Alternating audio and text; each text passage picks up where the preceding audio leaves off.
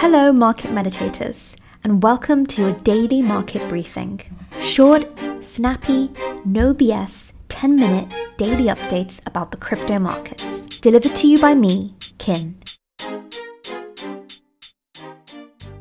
Michael Saylor. This guy. Everywhere in the news today, we are hearing about how he has sold his Bitcoin. If you know who Michael Saylor is, you'll know that he is one of the biggest Bitcoin bulls. So is it true? Has one of the biggest Bitcoin bulls sold their crypto, and does that mean you should as well? Stick around to the end of this call. There is more to this story than you think, and we today are going to get to the bottom of the matter. Why is this story important today? Well, BTC is undeniably trading in a tight, difficult area below that 17k level, and it's pretty much not budged on the 24-hour, on the 1 week. So if it is true that one of the biggest Bitcoin bulls is selling, this is really bad news for us. Because, of course, our cryptocurrency market is still healing from the wounds inflicted by Sam Bankman-Fried, which is summarized really nicely in this 10-second clip.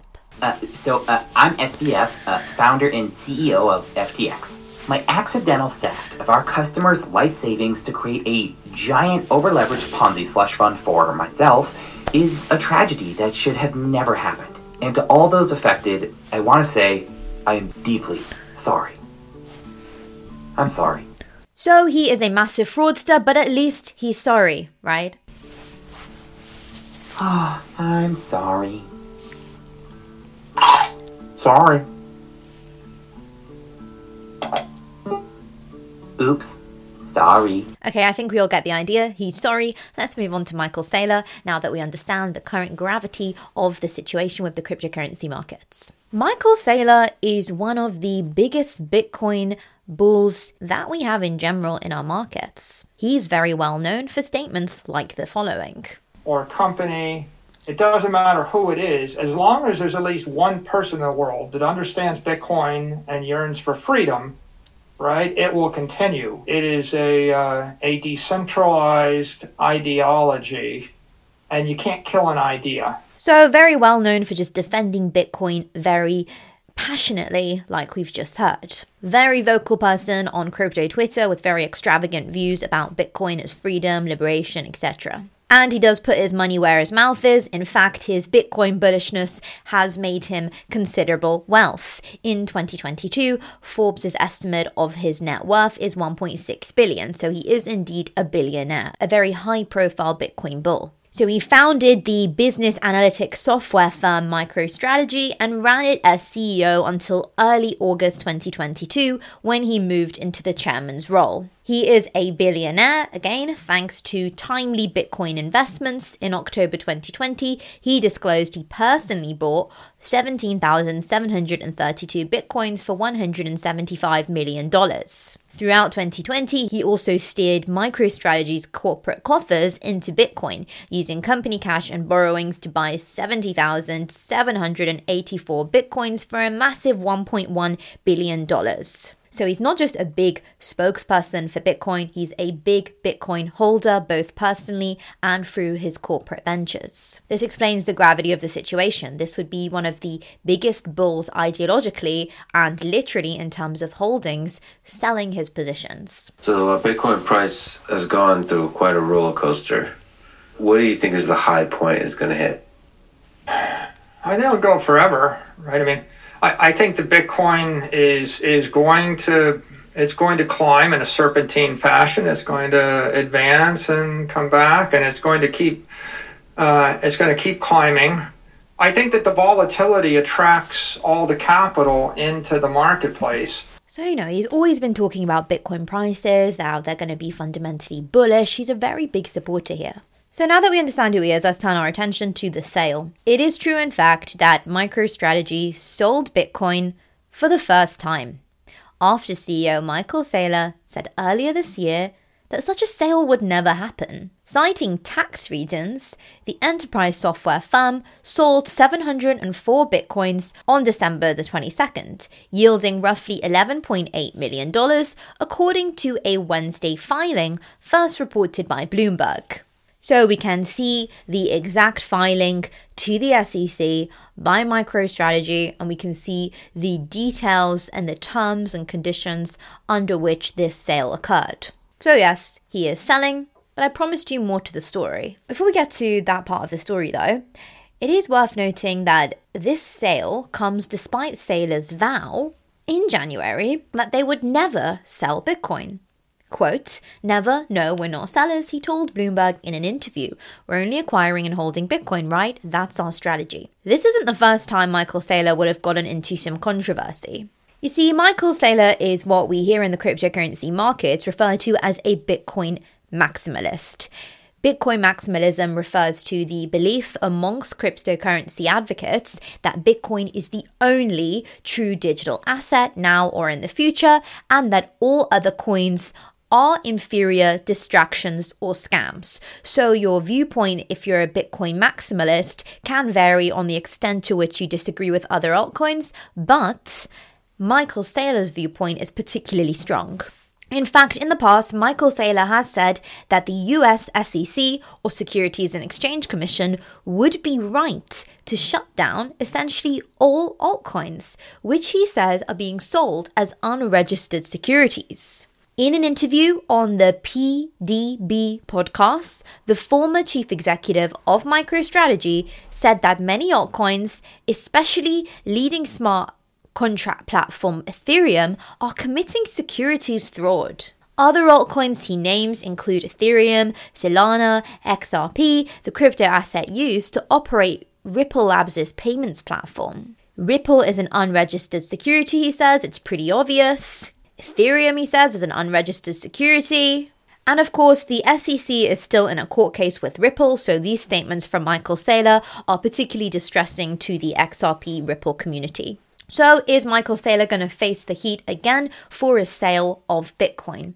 Fortunately, it looks like there's more to the story. The evidence does actually suggest this seems to be a move to benefit MicroStrategy in terms of tax liabilities, given how much value BTC has lost since MicroStrategy first began acquiring the cryptocurrency in 2020. MicroStrategy plans to carry back the capital losses resulting from this transaction against previous capital gains to the extent such carrybacks are available under the federal income tax laws currently in effect, which may generate a tax benefit, the company wrote. Whilst it is not unusual for big corporations to look for tax reliefs because these reliefs can be very sizable and help impact the future sustainability of the company, it all seemed a little bit suspicious that he was selling his Bitcoin, but then also talking about tax reasons. It just seemed like maybe a bit of a cover-up until something very important happened. The firm then turned around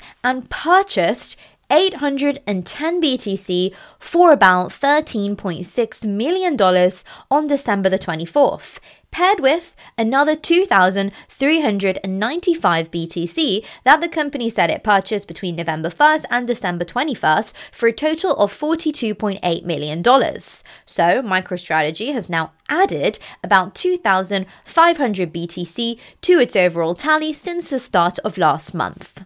That actually puts the company's total Bitcoin holdings at approximately 132,500 BTC, currently valued at just over $2.2 billion based on the current price of Bitcoin. So yes, he did sell Bitcoin, but it seems to have been for tax reliefs because very recently after the sale, he bought more Bitcoin. So, if you just see headlines about the sale, bear in mind they're missing out the rest of the story which I've just shared with you. But a bigger question remains here. BTC prices are crashing. The market is not looking good. Why is Michael Saylor still so bullish Bitcoin? What is his driving principle? And this will help us understand if and when he actually will sell his entire position. To understand his position, let's re-watch this clip.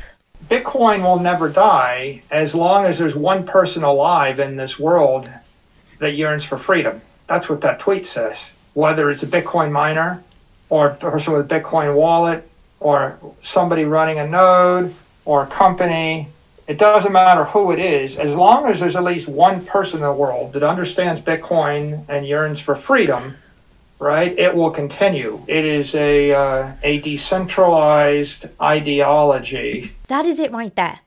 Michael Saylor is not just buying Bitcoin hoping for the price to pump. He apparently believes in the ideology. Let's explore that theory a bit more. For many, many people, Bitcoin, cryptocurrency, decentralized finance was born out of a frustration with traditional markets, which led to a desire for freedom. Traditional markets are ruled by large centralized entities or intermediaries, like banks, insurance companies, stock exchanges, mutual fund companies, credit companies. And this creates a very difficult scenario for anyone wanting access to finance or funds.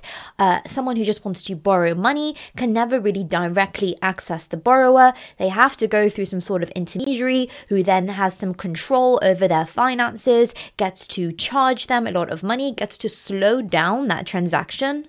Whereas mechanisms like decentralized finance remove that need for the intermediary, remove that control of the intermediary, and connects the saver with the borrower. For example, the saver can deposit on a dApp on DeFi, and the borrower can agree to the terms of repayment. Not to mention, the maximum and total amount of Bitcoins that can ever exist is 21 million.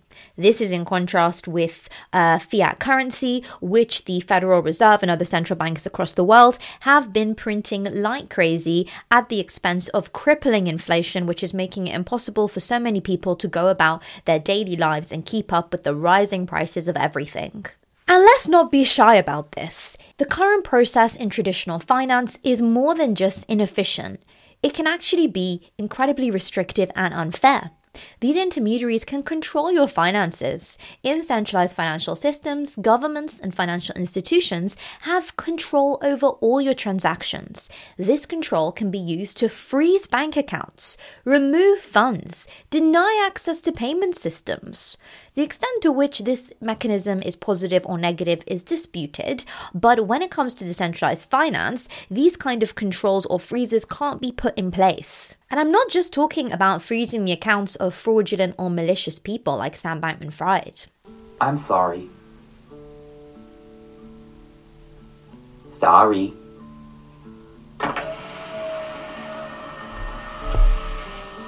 I'm deeply sorry. But at least he's sorry. There's actually been examples of people having lost access to their finances for things like protesting. In January 2022, the Prime Minister of Canada invoked the never-before-used Emergency Act in response to Freedom Convoy protests. This highlighted the power centralized institutions have over citizens, as the act meant that banks and other financial entities, credit unions, loan companies, etc., had to immediately stop providing financial services to any person associated with the protest.